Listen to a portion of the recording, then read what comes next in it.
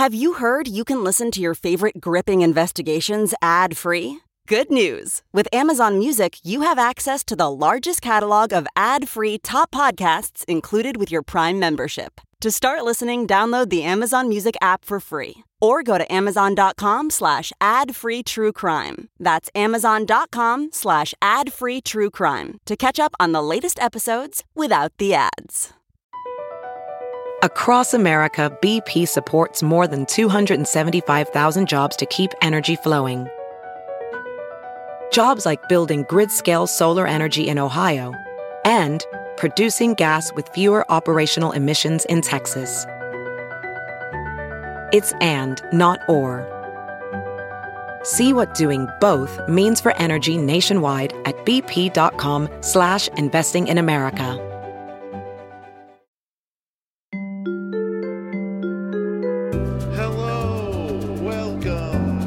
Let's chat. It's hard. You want to talk? I know, that's disappointing. Sit back. Let's work this out. How's it going? What are we doing here? Where are you going? Hey there. Wow. It's not always easy. It's amazing if you think about it. Let's think about this. Strange. I have some thoughts about that. Life is hard. Trauma bonded. Who in the world hates lesbians? Probably Christians. Fascists, most religions, actually. Yes. A lot of Republicans, right? I said fascists. Wow. Okay. And also, according to our storyteller, activists and people in the civil rights movement. Well, is that... No, I'm just saying it was confusing to me that she was like way into, changing the world, save the world, way into the women's movement, into debate, all these things. And then she's like, oh my God, I might be a lesbian. And it was like the worst thing to be ever. Right. I was like, but I thought. Yeah, I know.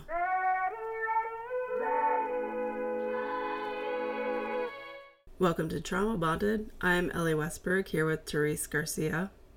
And today we're discussing the rebroadcast of, this is actually happening, episode 148, What If You Killed Someone?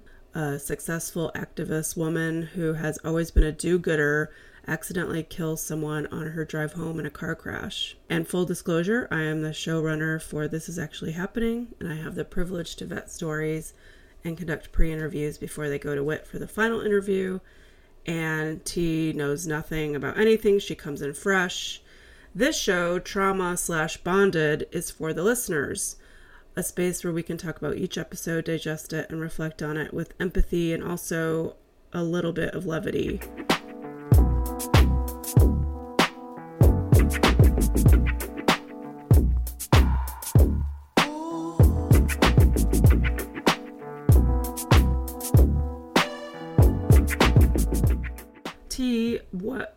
What did you think the heart of Shane's story was? I have a couple.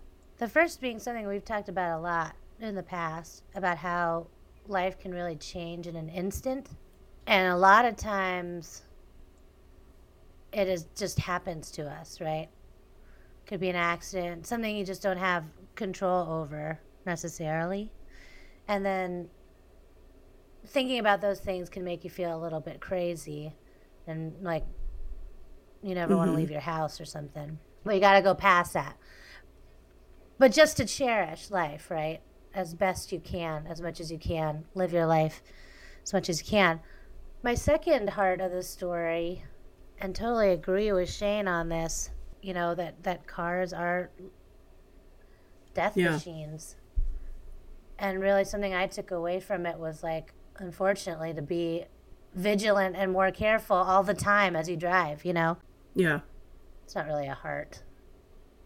I think that's a big part of her story, though, and I think that's a message that she's always communicating with.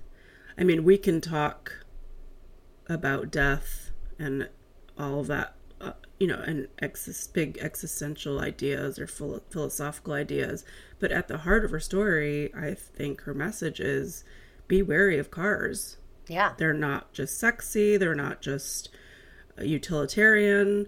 they can kill, and it can happen in an instant. And I definitely felt, I think it's a reminder that we all need to have from time to time. I think that we can get really complacent, especially the longer we've been driving. And I think it's important to also keep in mind that other people maybe aren't being vigilant, so we need to drive defensively. I'm a big believer in that. I'm always watching out for what other cars might be doing on the road and reacting accordingly. And not to talk about myself, but I am so annoyingly vigilant on the road that I'm kind of really difficult to be a passenger for a lot of people. And it's probably the one thing that Scott and I fight over the most. So it's almost got to the point where we cannot ride in the car together if he's driving. Like, I will lose it. But he's come a long way. I love you, honey. You're a great passenger in my car because I try to be as safe as possible. You're a safe, vigilant, defensive driver, and I appreciate that. Thank you. So I also have several hearts of Shane's story. I think that, she talks about this quite a bit, that she'll always be sort of set apart from the human race in her mind, that there was her before this accident and definitely her after, and she's lived through something and dealt with something that maybe a lot of us never will, and that makes her feel set apart. 2, that death is close at hand. 3, that the personal is the political, which she says early on in her story. And I take that also to mean sort of the personal is the universal in being vulnerable and sharing the details of her story. She understands that it can move people to change. 4, cars are death machines. We had the same one. Yeah.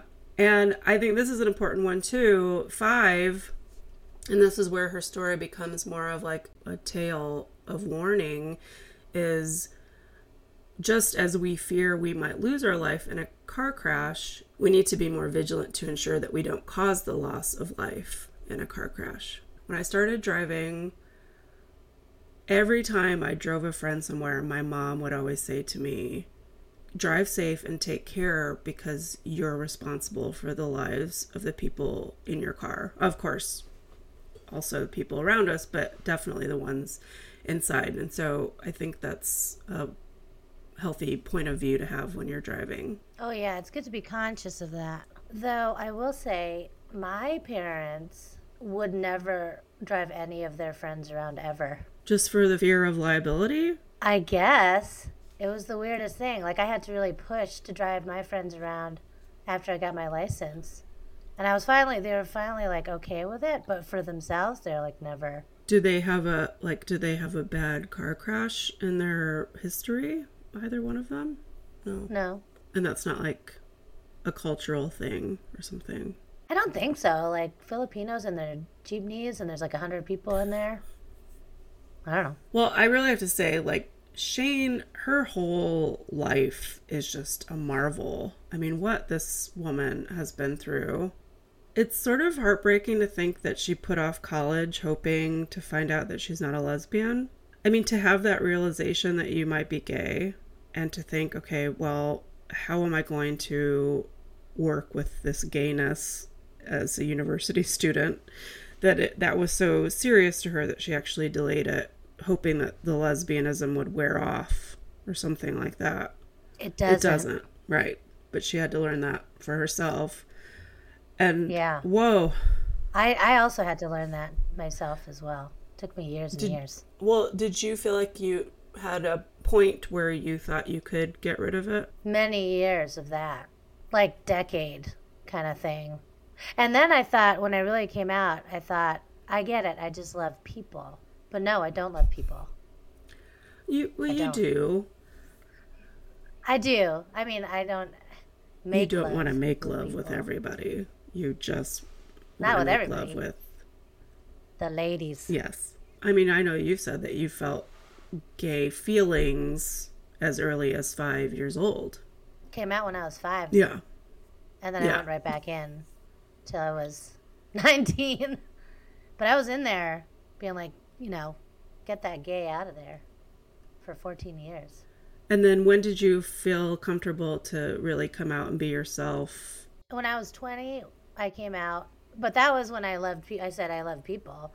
I just love this one lady. And then it wasn't until probably after we broke up, when I was like 23, when I was like, I'm not looking for dudes at this point, So 23 was when I was like owning the lesbianism. I thought it was interesting the way Shane talked about how she came out to her family. And then she mentions like having to live in her car, and it made me wonder, like, was she not accepted as being gay? I felt like that transition was strange. Yeah. Or did they reject her in some way for not going to college right away? Her coming from the seemingly like socially aware, progressive, it seems like family, middle class, it seems like they would have, supported her. Did you think that was odd? Yeah, I didn't know why she had to live in a car. Couldn't she just live with her parents? I just wonder if there was an acceptance issue, or maybe it was just a pride issue. She thought, if I'm not gonna go to school, I'm gonna take care of myself no matter what it takes. And working in the trades. That's a lot. In this decade. Laying asphalt.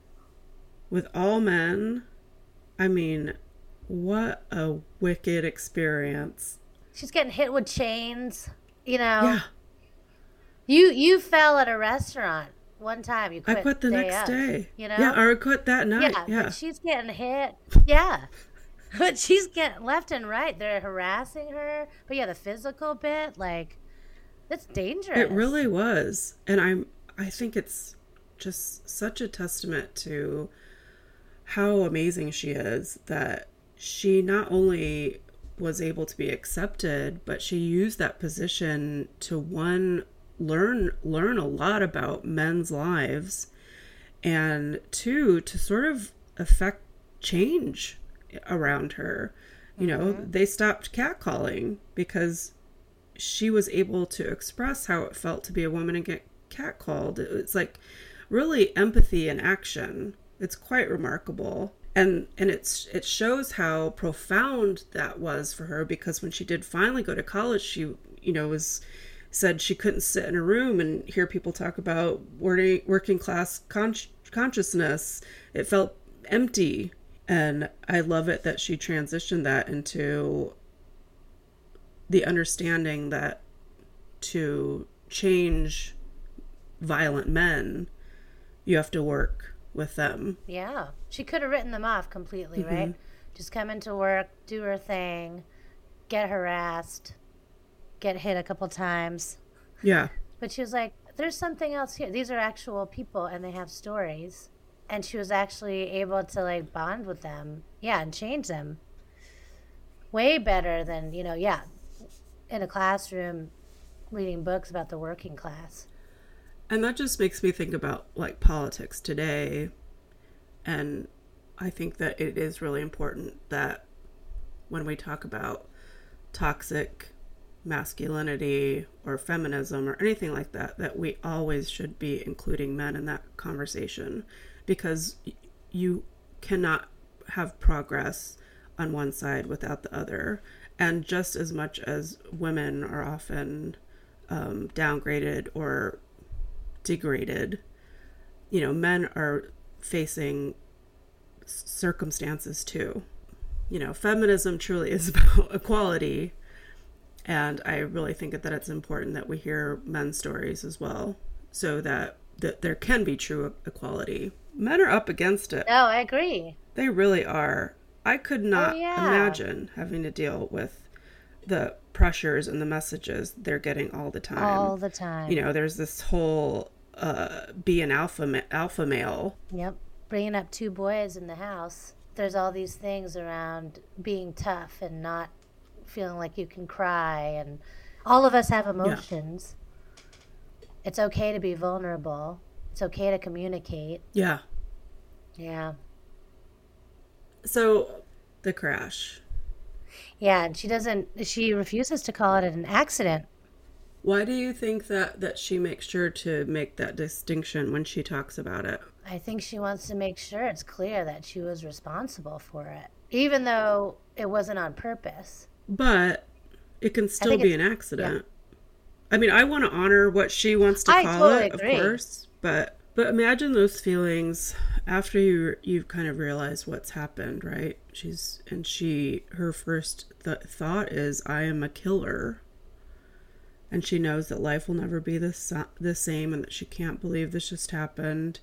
I mean, to sit there with those feelings, and then you still have to deal with the practicalities of finding him, finding out how grievous his injuries are, discovering that he is, in fact, deceased. To deal with all of that, this short amount of time. So hard to get the police on the phone, all that. And then to have this police officer make this terrible joke. Yeah, it seemed bad timing. I mean, comedy is tragedy plus time. Mm-hmm. This just happened. She's not ready to have a sense of humor about it. He probably really just stuck his foot in it. I doubt he was actually trying to make a joke. Yeah. I mean, we all sometimes make jokes in situations where we don't mean to, or maybe because we're nervous or uncomfortable. Or, it could also be due to the fact that he has seen a lot of death and a lot of accidents and a lot of bad shit. And so he kind of compartmentalizes a lot of it and can't really be with her in that moment in the way that she needs him to be. And she's clear that she doesn't blame her or anything, but for her, I think it's fascinating that, of course, she fixated on that. I'm not ready to joke about this. She's to move from the heaviness of what's occurred in her experience to then trying to filter in a joke. It would feel really difficult to be able to do. Hey, it's Kaylee Cuoco for Priceline. Ready to go to your happy place for a happy price? Well, why didn't you say so? Just download the Priceline app right now and save up to 60% on hotels. So whether it's Cousin Kevin's Kazoo Concert in Kansas City, go Kevin, or Becky's Bachelorette Bash in Bermuda, you never have to miss a trip ever again. So download the Priceline app today. Your savings are waiting. Go to your happy place for a happy price. Go to your happy price, Priceline. Whoa, sweet man cave. Thanks. Serious upgrade. How'd you pay for all this? I got a home equity line of credit from Figure. I was approved in 5 minutes and had funding in 5 days. Wow, that fast and easy? Yep. The application is 100% online. Plus, no out-of-pocket costs. Just fast access to the cash you need. How do I get started? Go to Figure.com and get that serious upgrade. Figure Lending LLC, DBA Figure, Equal Opportunity Lender, NMLS 1717824. Terms and conditions apply. Visit Figure.com for more information. For licensing information, go to www.nmlsconsumeraccess.org. What did you think about when she was talking about how she felt like the person that she killed and her were in it together? Like it was only he, she says only he and I had been on that road. It's like they have this eternal connection that only they experienced. Of course, their perspectives are completely different. But it's sort of like a symbiotic relationship of sorts. It's a tragic one, but it's the dead and the killer. It's powerful. And she did try to, connect with the fam or understand, more of his background. Yeah. But it just didn't feel like she could go and talk with his fam. I think it's hard to know, because she's right. It's totally either they've accepted this as a part of life and they might encourage her connection, because it is a very intimate connection that she had with their son, their brother. But it could also be, like she mentioned, like some people that have lost ones in car crashes want nothing to do with the driver. So how would she ever find that out? She might not ever know. it seems to me like her only solution is to stand by, and if they come to her in whatever way that they need healing, whether it's to hold her responsible and yell at her or to ask her questions or whatever it is, I mean, that's all that she can do, is just hold that space for them and hope that if they need her, if that would bring them peace in some way, that they could come to her. But yeah, I don't think she can ever go to them. Well said, Ellie.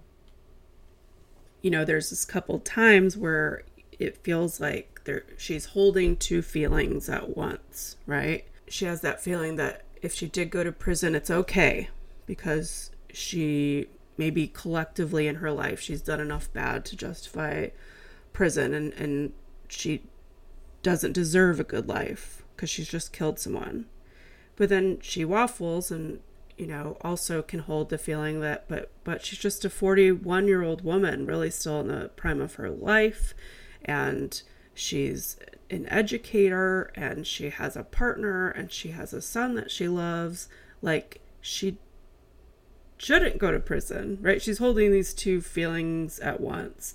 And just like, I think there's also two feelings like kind of held by people that might judge the situation. There was her cabin landlord who said to her, how could you not see him?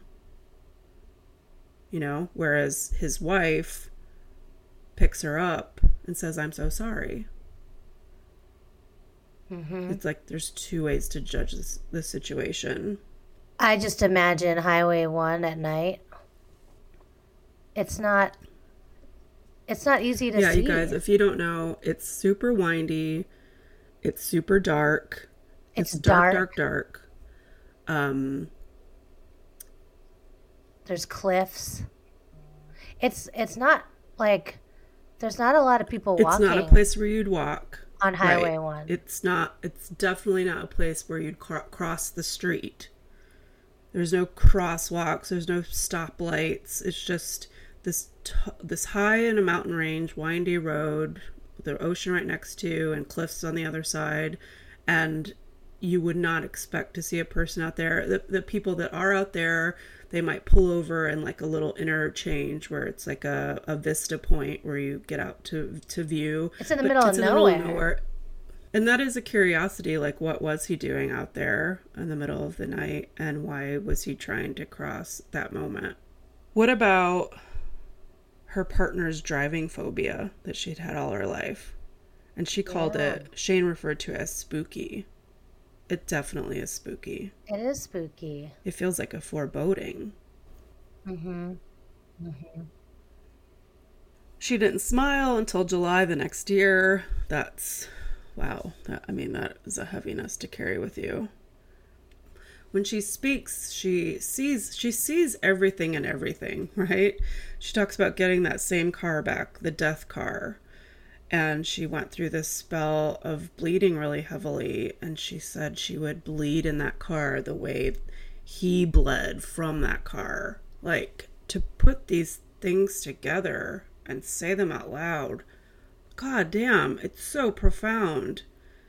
And it's powerful. And it was almost like it was the only way that she could deal with having this car back. You know, sometimes because of finances or whatever, we have to keep driving the car that we killed someone with, you know, but for her to sit with it and almost accept that she's having this bleeding issue as a form of empathy, or that's what happens in that car, and she just has to deal with it.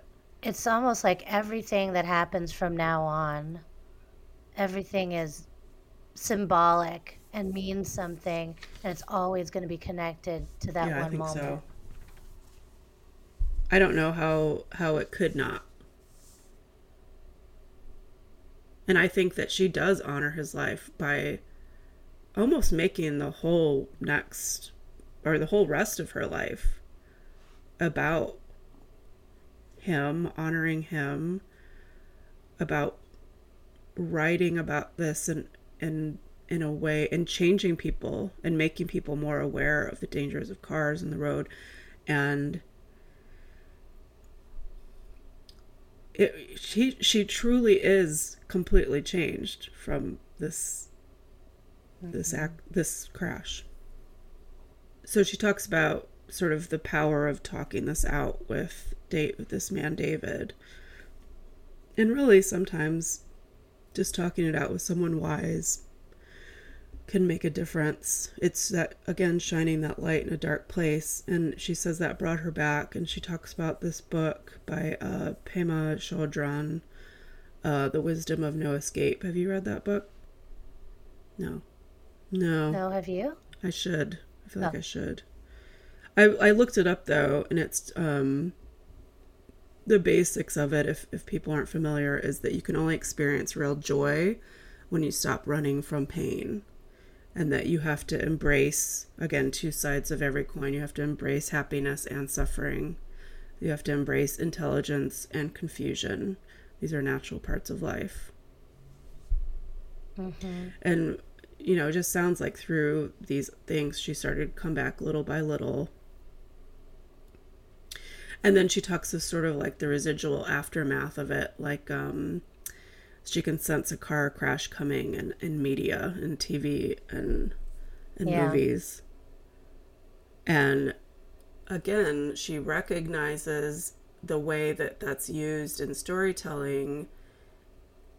It's a sudden plot shift, and it's a sudden death, and just as it changes the course of a story in a film or a TV show, of course it does it too in her own life, right? She can see that so clearly. Mm-hmm, mm-hmm. But she, you know, I think her end message is we need to talk about car crashes. People read her book and said, after I read your story, I drove home differently. No, yeah. And I feel the same. I mean, listening to her story and just knowing, like you said, being complacent when you're driving. Or just distracted. Like being in like distracted or being in that subconscious state. Just like going, it's like, whoa. Yeah. How did I get here? You know, you're just kind of driving. It's like, okay, I have my whole family in this car. Right. There are people that walk around and jaywalk, you know, just being aware. Oh, how many of us have done that where you're driving, maybe it's a long distance or whatever, and you go and you kind of come back into yourself and you're like, oh my God, I wasn't really paying attention. You just kind of get in a zone. I think we've all done that. I missed my exit. Yeah. And nowadays, like now you can talk on the phone. Okay, so I have an older car.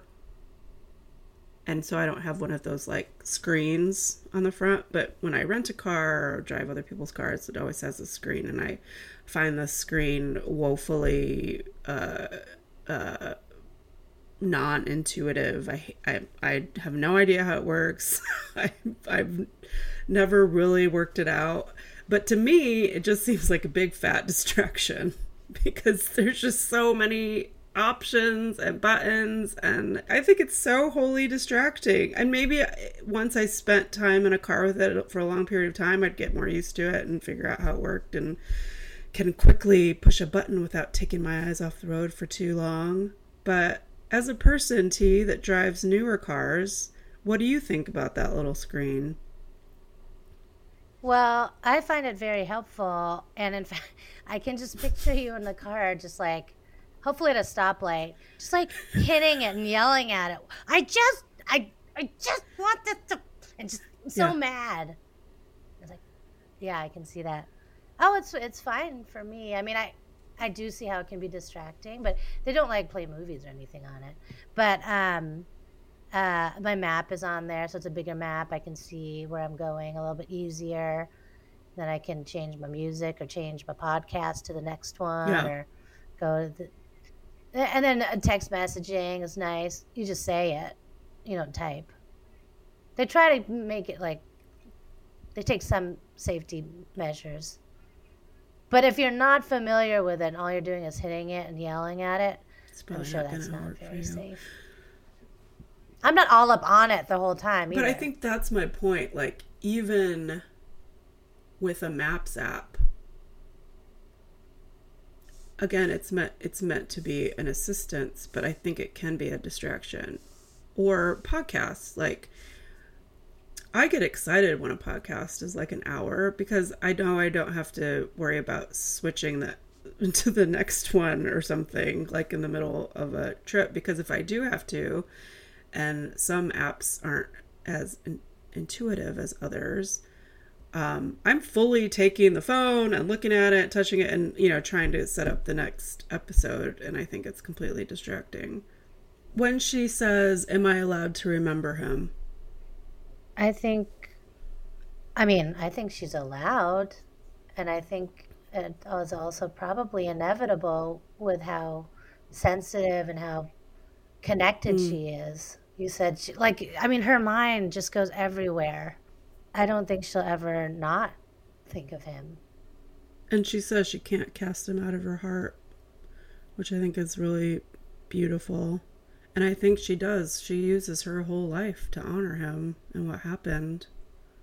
And ultimately, I think, in the end, she said she wanted a life that did more good than harm. She wanted to be a do-gooder, And it was so sad. She's like, oh, that ambition's just out the window now because of that moment.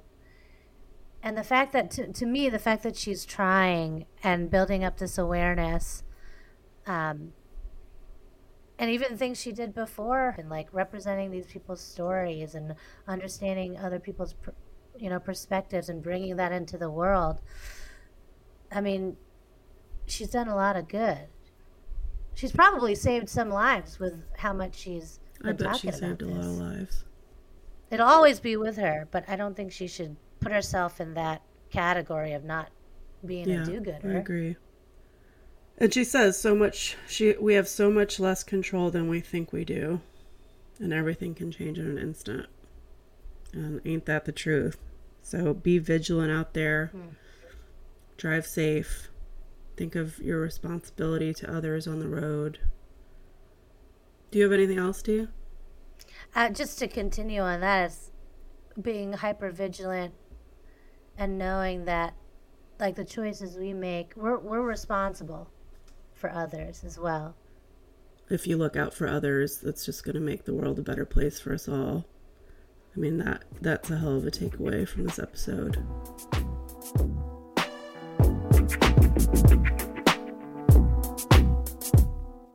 Thank you for listening. This has been an episode of Trauma/Bonded. You can find our show where podcasts are kept. Please rate and review us on Apple and other places. Thank you to Shane for sharing their story and giving us the opportunity to talk about it. And thanks to the This Is Actually Happening team, including Whit Missildine and the maker of our music and website, Nathaniel Trimboli. And thank you to Kathy Seitz for editing this episode. You can contact us at traumabondedpod@gmail.com and find us on Instagram at traumabondedofficial, or visit our website at traumabondedpod.com. We are trauma bonded to the story, to the storyteller, to the listeners, and to each other. Thank you for spending this time with us today. And thank you, T. I love you. Thanks, Ellie. Love ya.